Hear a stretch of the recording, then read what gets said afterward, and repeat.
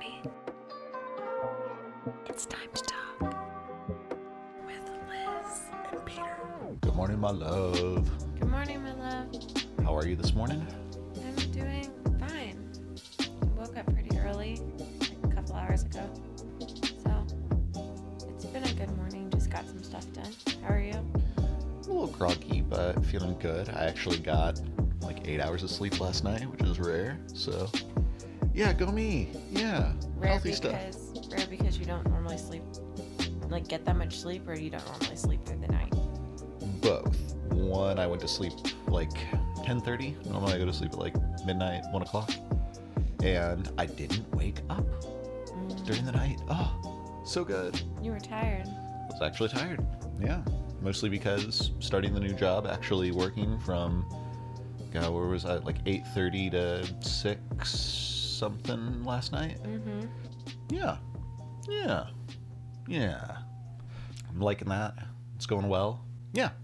So, today's topic kind of got chosen for us just because the world is what it is right now.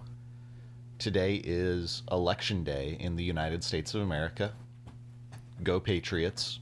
Woohoo.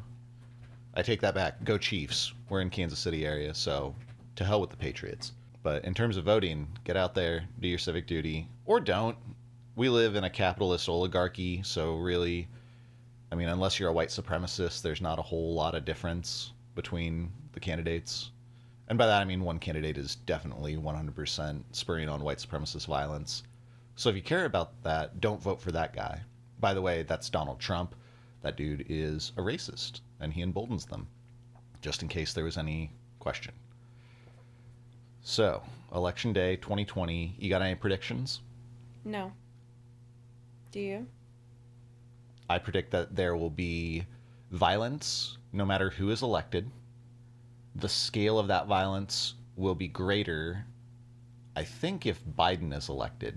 I think there are a lot of Trump supporters out there who are so fucking stupid and brainwashed and taught to look at their fellow Americans as cockroaches or rats or a virus or, I don't know, any of the same language that dictators who've committed genocide in the past have used, that they are not really cool with anything other than their guy. I think that these are the same people who, if they thought it would benefit them, like if they, and by that I mean if they thought that the right people would be hurt, the people that they don't like would be hurt by having, I don't know, a monarchy again, they'd totally be down to kiss the boots of a king. They just have very low critical thinking skills, and they've got grievances. Yeah. So I'm not saying it's going to be like Night of the Long Knives or like the Day of the Rope or anything like that, but I do think that you're going to see some people do some violence. And I would be surprised if we got through today, the last day of voting, without something crazy happening at a polling station. Yeah. So, other than that, I think Biden will win. I hope Biden will win. But I'm also not really confident that a Biden presidency will help the country move forward in the ways that it needs to. Like, if Biden wins, I still don't think that people who need it will get health care in the way that they need it. Whatever plan he pushes through is going to be some means-tested, very narrowly applied program that still leaves tens of millions of people in the lurch and still contributes to tens of thousands of avoidable deaths every year. Like, I don't think that there's going to be some magic bullet in that sense. The environment, probably the most important issue of our lifetimes, will not get better under a Biden presidency. He is so in the pocket of big energy companies that, yeah, the whole like 30 years until the Earth is unlivable for most people thing. Yeah, we're not going to avoid it. You know, when we are in our 60s, we are going to live in an Earth. Well, shit, we may not be alive because the Earth will be unlivable. Yeah, I think that's why I really perceive this particular election as like a lose-lose situation. Either like it's just more of the same regardless of who wins. It's die faster with Trump, die slower with Biden. Right.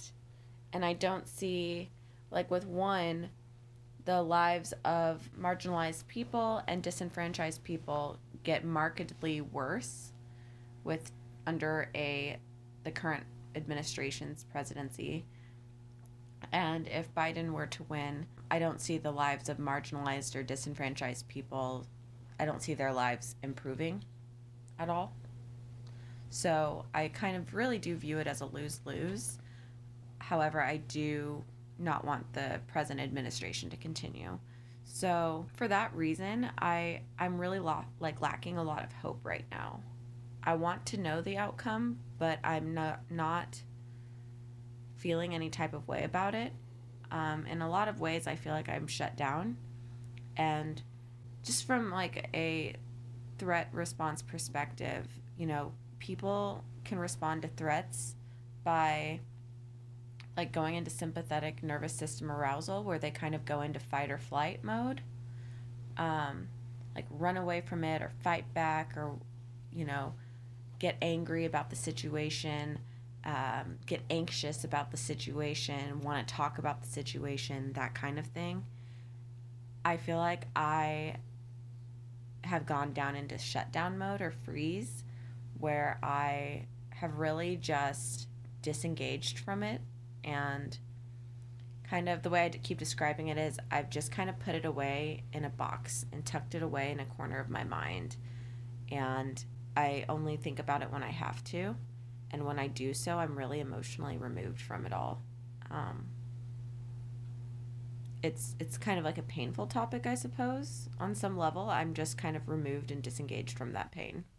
Because in the face of injustice, I feel a lot of pain. And I kind of don't have space for the pain right now. Like as a Black person and as like a working class person, I feel so intimately involved. Like the personal is the political is personal to me.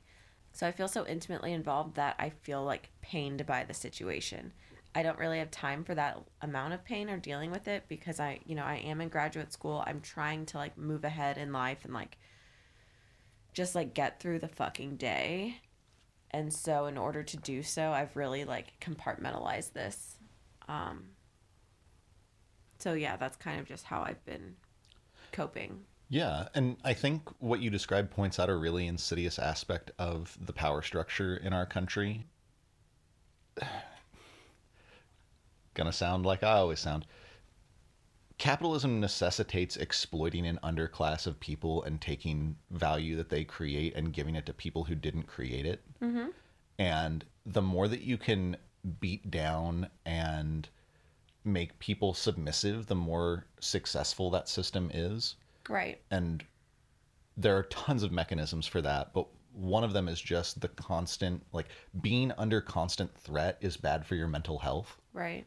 And it's by design. If your mental health is bad, you don't have as much willpower. If you don't have as much willpower, you can't exhibit grit. You can't work harder to better yourself. You can't, well, it's harder anyway. You are basically just at a huge disadvantage because you're steeped in a system that causes your mental faculties to not work as well. That makes sense. I mean, if you're just working to survive in capitalism, like with the daily grind being as hard as it is, mm-hmm. if you're just trying to survive, you don't have any excess resources or mental energy to combat the system or even engage with the system in a meaningful way. You were just focused on like the next moment. Mm-hmm. And I agree that is by design. That is what you're referring to. Mm-hmm. And that's where I'm at, right? I'm trying to further myself professionally and academically so that I'm able to like continue making enough money to like survive under the present system. And even when I see injustice in the system, I'm so depleted and emotionally drained by it all that I've disengaged from it. Mm-hmm. So yeah. And that disengagement in a way is a win for the oppressors. Correct. Yeah. Correct. And that's not saying that what you're doing is wrong or that you should feel bad about it. No, I don't feel personally attacked by any means. Like I think it's really important to separate like we all play a role in what's going on, and just taking ownership of where you're at and the role you play. Like, I recognize that while I am like talking about how I'm trying to grind under capitalism, and like I talked about how I'm like a working class like graduate student who's like fairly poor right now, I still have enough privilege that I feel insulated and safe enough that I feel like I can disengage from the system. I can disengage politically in a way that people whose like lives are threatened on a daily basis more so than mine, who have less security than I do under the present system, can't disengage because their lives are at stake. So even in this, I recognize the privilege that I have, even as like, we all hold spaces of privilege and non-privilege. We all hold spaces of power and less power under the system that we live in. So I'm just kind of recognizing where I fall on the spectrum of all of that. Yeah. So jumping back a little bit into the election. So I voted for Biden. I didn't feel good about it for a bunch of the reasons I just listed out. My first choice was Bernie, but we had the unprecedented happening of literally every other candidate dropping out and coalescing behind Joe Biden before Super Tuesday. Never happened before in our nation's history.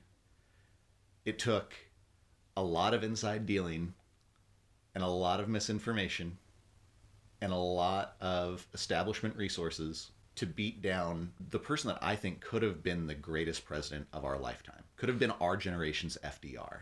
Expanded social programs, infrastructure spending, healthcare, actually make us respected in the world again. Even a Joe Biden presidency is not going to do that. So, while I voted for the guy, didn't feel good about it. Yeah, I don't like to even like say who I voted for. I'm uncomfortable stating who I voted for because it's not a candidate that I support. I also voted for Biden, but I also don't support a Biden presidency. So it's nothing I'm proud of. Yeah. I mean, let's just go down the list. Both candidates, old, white, part of the American aristocracy, both have pretty legitimate claims of sexual assault against them. Both have histories of racist policy. Joe Biden with the crime bill, Donald Trump with his whole life. Other than the whole really emboldening white supremacists and doing a lot of public theft, Trump is not that different than Biden. I disagree with you as far as I do see significant differences, but I don't see them in any way that would create significant differences in policy, or like you said, like the changes that would take place under Bernie Sanders. I don't see Biden's presidency impacting our country in a positive way that I would have seen a Sanders presidency doing so. So that's what I meant when I said I just see a Biden presidency as more of the same, more of the status quo. Those who are in power will stay in power. Well, another reason why they're so similar is because both parties are parties of capital. They're capitalist parties. Mm-hmm. First and foremost, their job is to perpetuate the capitalist system. Capitalism is profit at all costs. Right. Just make profit. Well, government isn't run as a profit at all costs endeavor. It's run for the good of the community, for the good of society. It would be really nice if we had a political and economic system that, I don't know, cared about the community and the good of society. Right. Oh man, I think I've heard of one of those before. Socialism.